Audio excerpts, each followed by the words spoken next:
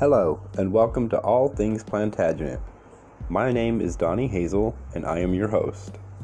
To all of my original listeners, welcome back. To those new to the show, welcome. I am a storytelling historian with a great love for the Plantagenet dynasty, as I am a direct descendant to Geoffrey of Anjou via my paternal line on my grandmother Carter's side. I descend through Diana Skipwith, daughter of Sir Henry Skipwith and Amy Kemp. Diana married Captain Thomas Carter. They immigrated to the Americas in 1650, settling in Barford in Lancaster County, Virginia. So with that said, please like and download the show, as it helps other listeners learn about the show. If you wish to support this podcast, there is a link for you to do so, and it would be much appreciated, as it would help with costs of maintaining the website, www.allthingsplantagenet.com, where you can find the podcast as well as extra items for each episode you can read or download. You can also find great books and videos for sale as well. Feel free to also visit our Facebook page. A link is provided as well on the website. Okay, on to the episode. Henry VI of England. Henry VI was King of England from 1422 to 1461 and again from 1470 to 1471. Undisputed King of France from 1422. The only child of Henry V, he succeeded to the English throne at the age of 9 months upon his father's death and succeeded to the French throne on the death of his grandfather Charles VI shortly afterwards.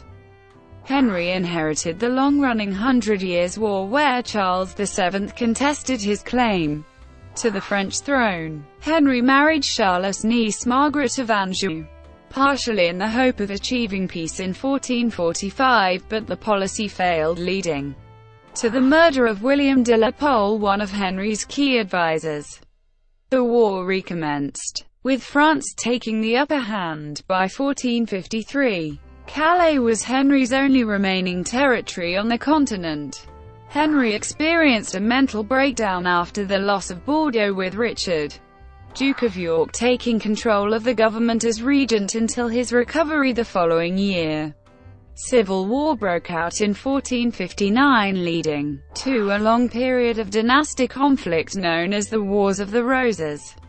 Henry was taken prisoner by Richard of York at Northampton on 10 July 1460, but was rescued on February of the following year by forces loyal to Margaret. He was deposed on 29 March 1461 following the victory at Towton by Richard's son, who took the throne as Edward IV.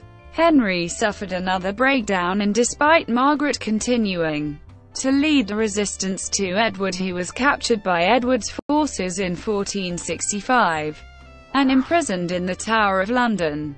Richard Neville, the Earl of Warwick, restored Henry to the throne in 1470, but Edward defeated Neville and retook power in 1471, imprisoning Henry in the Tower once again.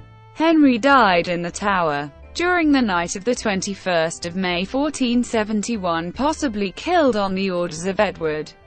He was buried at Chertsey Abbey before being moved to Windsor Castle in 1484. Miracles were attributed to Henry after his death, and he was informally regarded as a saint and martyr until the 16th century.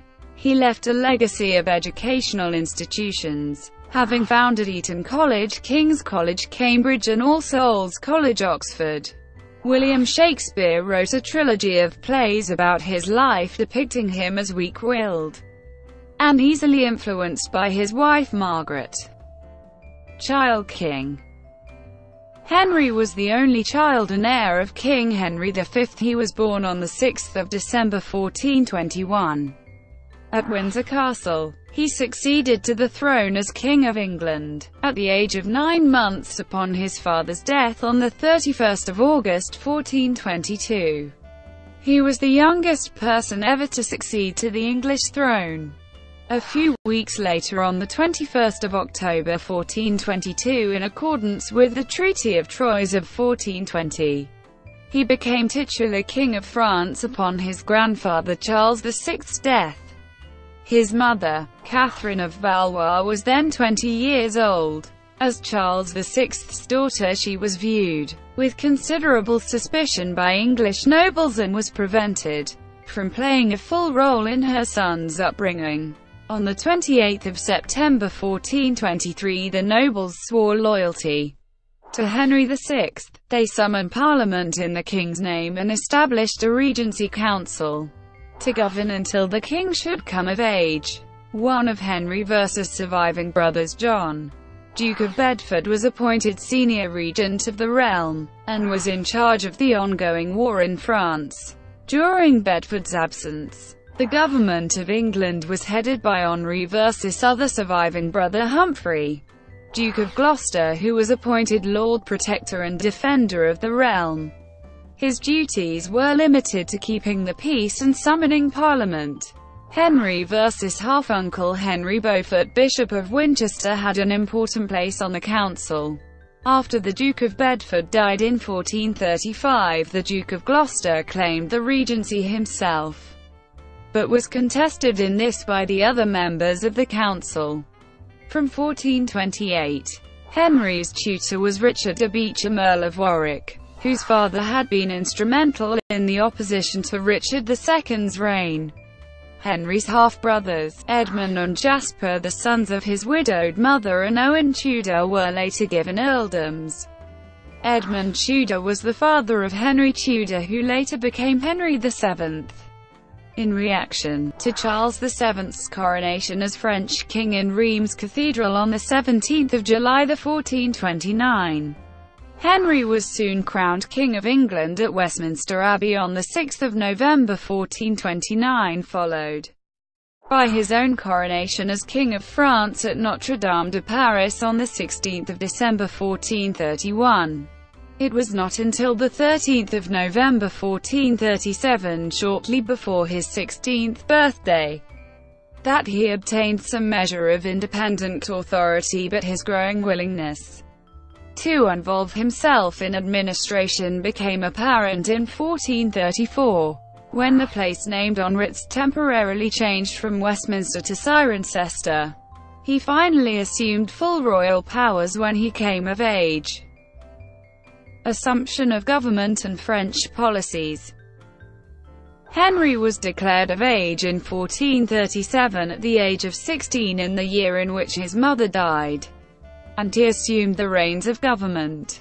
Henry, shy and pious, averse to deceit and bloodshed, immediately allowed his court to be dominated by a few noble favourites who clashed on the matter of the French war. After the death of King Henry V, England had lost momentum in the 100 Years' War. While beginning with Joan of Arc's military victories, the Valois gained ground. The young king came to favour a policy of peace in France, and thus favoured the faction around Cardinal Beaufort and William de la Pole, Earl of Suffolk, who thought likewise, while Humphrey, Duke of Gloucester, and Richard, Duke of York, who argued for a continuation of the war, were ignored. Marriage to Margaret of Anjou. Cardinal Beaufort and the Earl of Suffolk persuaded the king that the best way of pursuing peace with France was through a marriage with Margaret of Anjou, the niece of King Charles VII. Henry agreed, especially when he heard reports of Margaret's stunning beauty, and sent Suffolk to negotiate with Charles, who agreed to the marriage on condition that he would not have to provide the customary dowry and instead would receive the lands of Maine and Anjou from the English. These conditions were agreed to in the Treaty of Tours in 1444. But the cession of Maine and Anjou was kept secret from Parliament, as it was known that this would be hugely unpopular with the English populace. The marriage took place at Titchfield Abbey on 23 April 1445. 1 month after Margaret's 15th birthday, she had arrived with an established household, composed primarily not of Angevins but of members of Henry's royal servants. This increase in the size of the royal household, and a concomitant increase on the birth of their son Edward of Westminster in 1453, led to proportionately greater expense but also to greater patronage opportunities at court. Henry had wavered in yielding Maine and Anjou to Charles, knowing that the move was unpopular and would be opposed by the Dukes of Gloucester and York. However, Margaret was determined to make him see it through.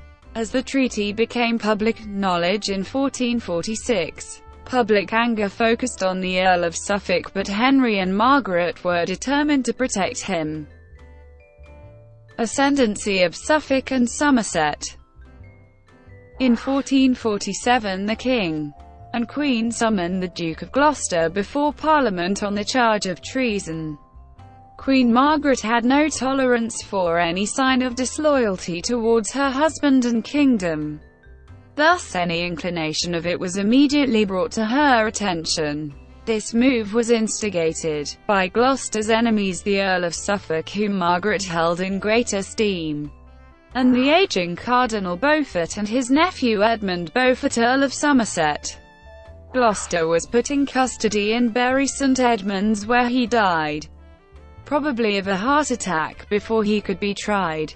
The Duke of York, now Henry's heir presumptive, was excluded from the court circle and sent to govern Ireland, while his opponents, the Earls of Suffolk and Somerset, were promoted to dukes, a title at that time still normally reserved for immediate relatives of the monarch.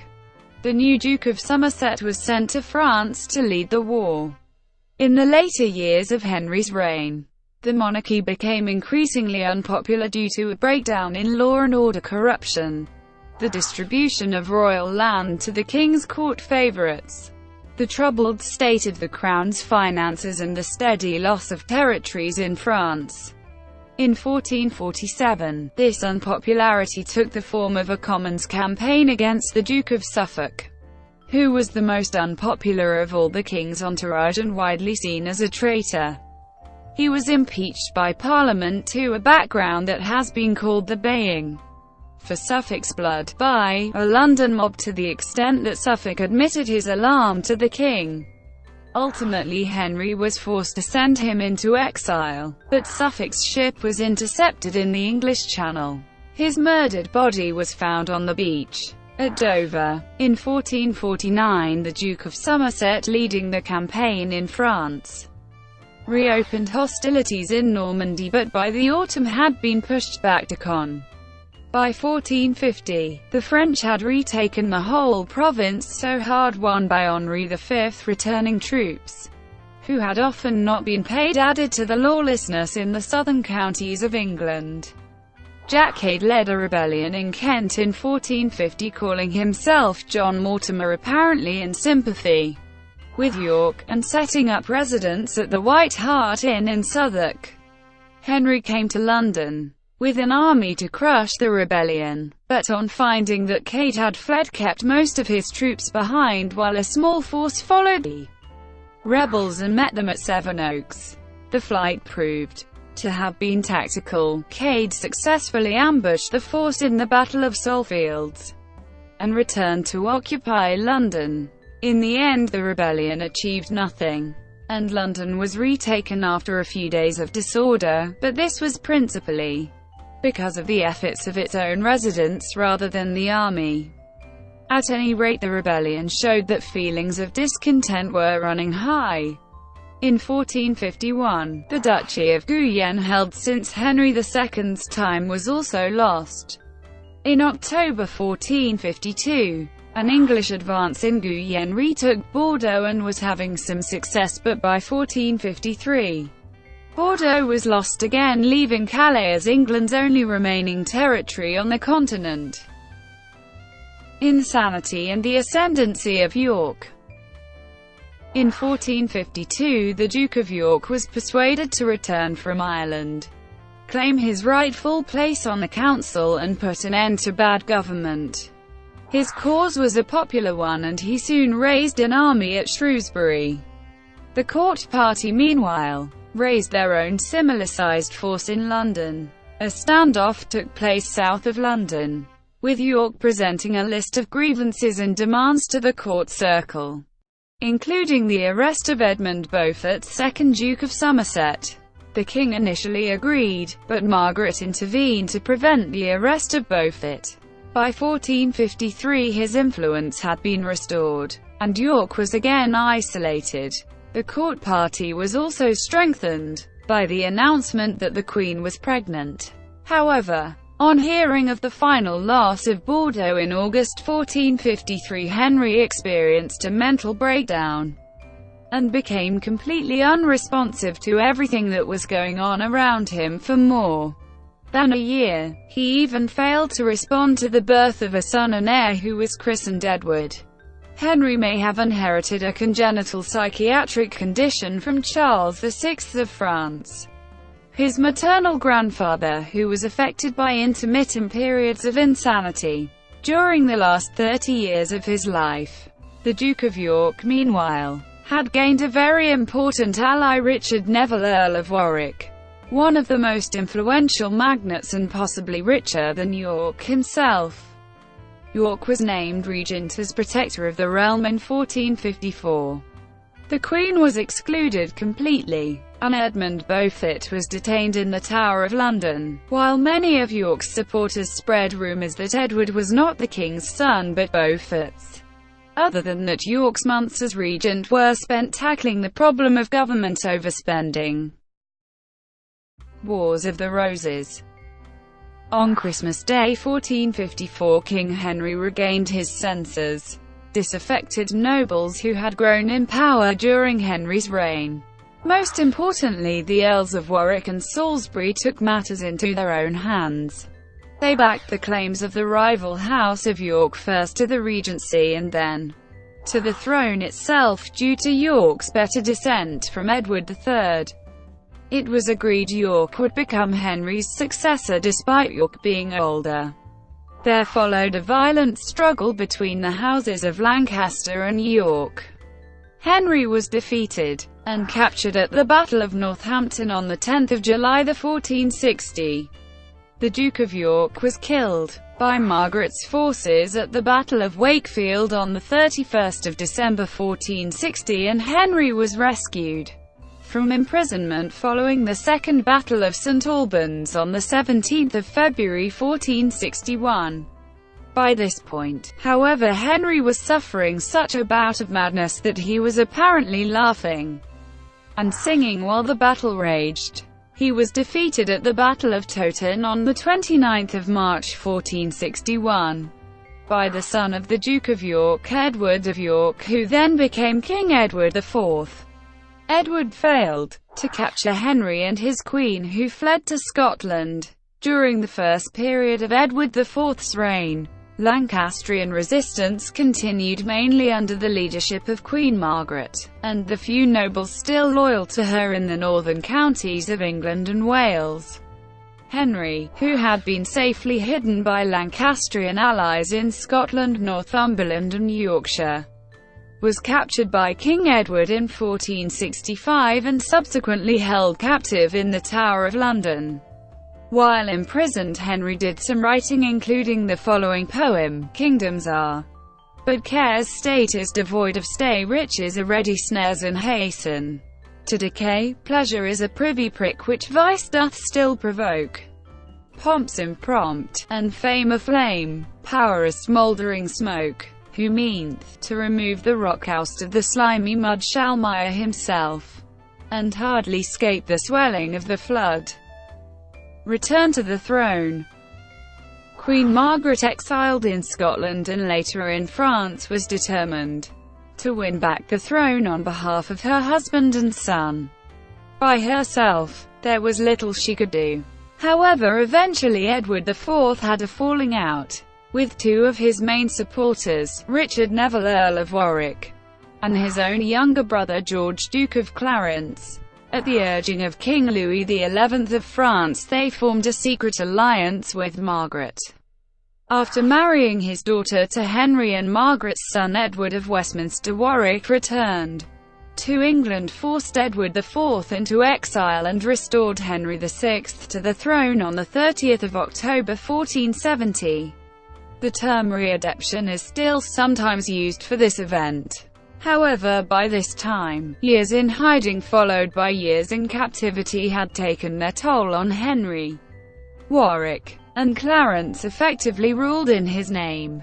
Henry's return to the throne lasted less than 6 months. Warwick soon overreached himself by declaring war on Burgundy, whose ruler responded by giving Edward IV the assistance he needed to win back his throne by force. Edward IV returned to England in early 1471, after which he was reconciled with Clarence and killed Warwick at the Battle of Barnet. The Yorkists won a final decisive victory at the Battle of Tewkesbury on 4 May 1471, where Henry's son Edward was killed. Imprisonment and death. Henry was imprisoned in the Tower of London again, and when the royal party arrived into London, Henry VI was reported dead. Official chronicles and documents state that the deposed king died on the night of the 21st of May 1471. In all likelihood, Henry's opponents had kept him alive up to this point rather than leave the Lancasters with a far more formidable leader in Henry's son Edward. However, once the last of the most prominent Lancastrian supporters were either killed or exiled, it became clear that Henry VI would be a burden to Edward IV's reign. The common fear was the possibility of another noble utilizing the mentally unstable king to further their own agenda. According to the history of the arrival of Edward IV, an official chronicle favorable to Edward IV, Henry died of melancholy on hearing news of the Battle of Tewkesbury and his son's death. It is widely suspected, however, that Edward IV, who was recrowned the morning following Henry's death, had in fact ordered his murder. So Thomas More's History of Richard III explicitly states that Richard killed Henry, an opinion he might have derived from Comines' memoir. Another contemporary source, Wakefield's Chronicle, gives the date of Henry's death as the 23rd of May, on which date Richard is known to have been away from London. King Henry VI was originally buried in Chertsey Abbey. Then, in 1484, his body was moved to St George's Chapel, Windsor Castle by Richard III. When the body of the king was found several centuries later, diggers found it to be 5 foot and 9 inches. Light hair had been found to be covered in blood with damage to the skull, strongly suggesting that the king had indeed died due to violence. Architecture and education. Henry's one lasting achievement was his fostering of education. He founded Eton College, King's College, Cambridge, and All Souls College, Oxford. He continued a career of architectural patronage started by his father, King's College Chapel and Eton College Chapel, and most of his other architectural commissions consisted of a late Gothic or Perpendicular-style church with a monastic or educational foundation attached. Each year on the anniversary of Henry VI's death, the provosts of Eton and King's lay white lilies and roses, the respective floral emblems of those colleges, on the spot in the Wakefield Tower at the Tower of London, where the imprisoned Henry VI was, according to tradition, murdered as he knelt at prayer. There is a similar ceremony at St George's Chapel, Windsor Castle. Posthumous cult. Miracles were attributed to the king, and he was informally regarded as a saint and martyr, addressed particularly in cases of adversity. The anti-Yorkist cult was encouraged by Henry Tudor as dynastic propaganda. A volume was compiled of the miracles attributed to him at St George's Chapel, Windsor, where Richard III had reinterred him, and Henry VII began building a chapel at Westminster Abbey to house Henry VI's relics. A number of Henry VI's miracles possessed a political dimension, such as his cure of a young girl afflicted with the king's evil, whose parents refused to bring her to the usurper Richard III. By the time of Henry VIII's break with Rome, canonization proceedings were underway. Hymns to him still exist, and until the Reformation his hat was kept by his tomb at Windsor, where pilgrims would put it on to enlist Henry's aid against migraines. Numerous miracles were credited to the dead king, including his raising the plague victim Alice Newnett from the dead and appearing to her as she was being stitched in her shroud. He also intervened in the attempted hanging of a man who had been unjustly condemned to death, accused of stealing some sheep. Henry placed his hand between the rope and the man's windpipe, thus keeping him alive, after which he revived in the cart as it was taking him away for burial. He was also capable of inflicting harm, such as when he struck John Robbins blind after Robbins cursed St. Henry. Robbins was healed only after he went on a pilgrimage to the shrine of King Henry. A particular devotional act that was closely associated with the cult of Henry VI was the bending of a silver coin as an offering to the saint, in order that he might perform a miracle.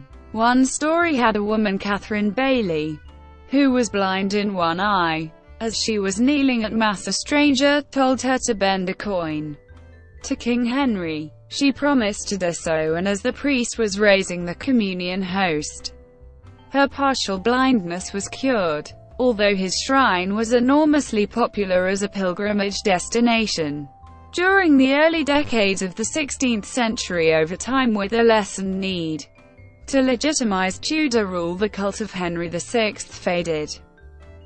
Shakespeare's Henry VI and after. In 1590, William Shakespeare wrote a trilogy of plays about the life of Henry VI, Henry VI, Part 1, Henry VI Part 2 and Henry VI Part 3. His dead body and his ghost also appear in Richard III. Shakespeare's portrayal of Henry is notable in that it does not mention the king's madness. This is considered to have been a politically advisable move so as to not risk offending Elizabeth I, whose family was descended from Henry's Lancastrian family. Instead, Henry is portrayed as a pious and peaceful man ill-suited to the crown. He spends most of his time in contemplation of the Bible and expressing his wish to be anyone other than a king. Shakespeare's Henry is weak-willed and easily influenced, allowing his policies to be led by Margaret and her allies, and being unable to defend himself against York's claim to the throne. He only takes an act of his own volition just before his death, when he curses Richard of Gloucester just before he is murdered. In screen adaptations of these plays, he has been portrayed by James Berry in the 1911 silent short Richard III, Terry Scully in the 1960 BBC series An Age of Kings, which contained all the history plays from Richard II to Richard III, Carl Wery in the 1964 West German TV version König Richard III, David Warner in Wars of the Roses, a 1965 filmed version of the Royal Shakespeare Company performing the three parts of Henry VI and Richard III, Peter Benson in the 1983 BBC version of all three parts of Henry VI and Richard III, Paul Brennan in the 1989 film version of the full cycle of consecutive history plays performed for several years by the English Shakespeare Company, Edward Dewsbury in the 1995 film version of Richard III with Ian McKellen as Richard, James D'Alessandro as Henry in the 2008 modern-day film version of Richard III, and Tom Sturridge as Henry. To Benedict Cumberbatch Richard III in the 2016 second BBC series The Hollow Crown, an adaptation of Henry VI and Richard III. Miles Mander portrayed him in Tower of London, a 1939 horror film loosely dramatizing the rise to power of Richard III. Arms. As Duke of Cornwall, Henry's arms were those of the kingdom, differenced by a label argent of 3 points. Brought to you by Wikipedia.com. Would you like to know more?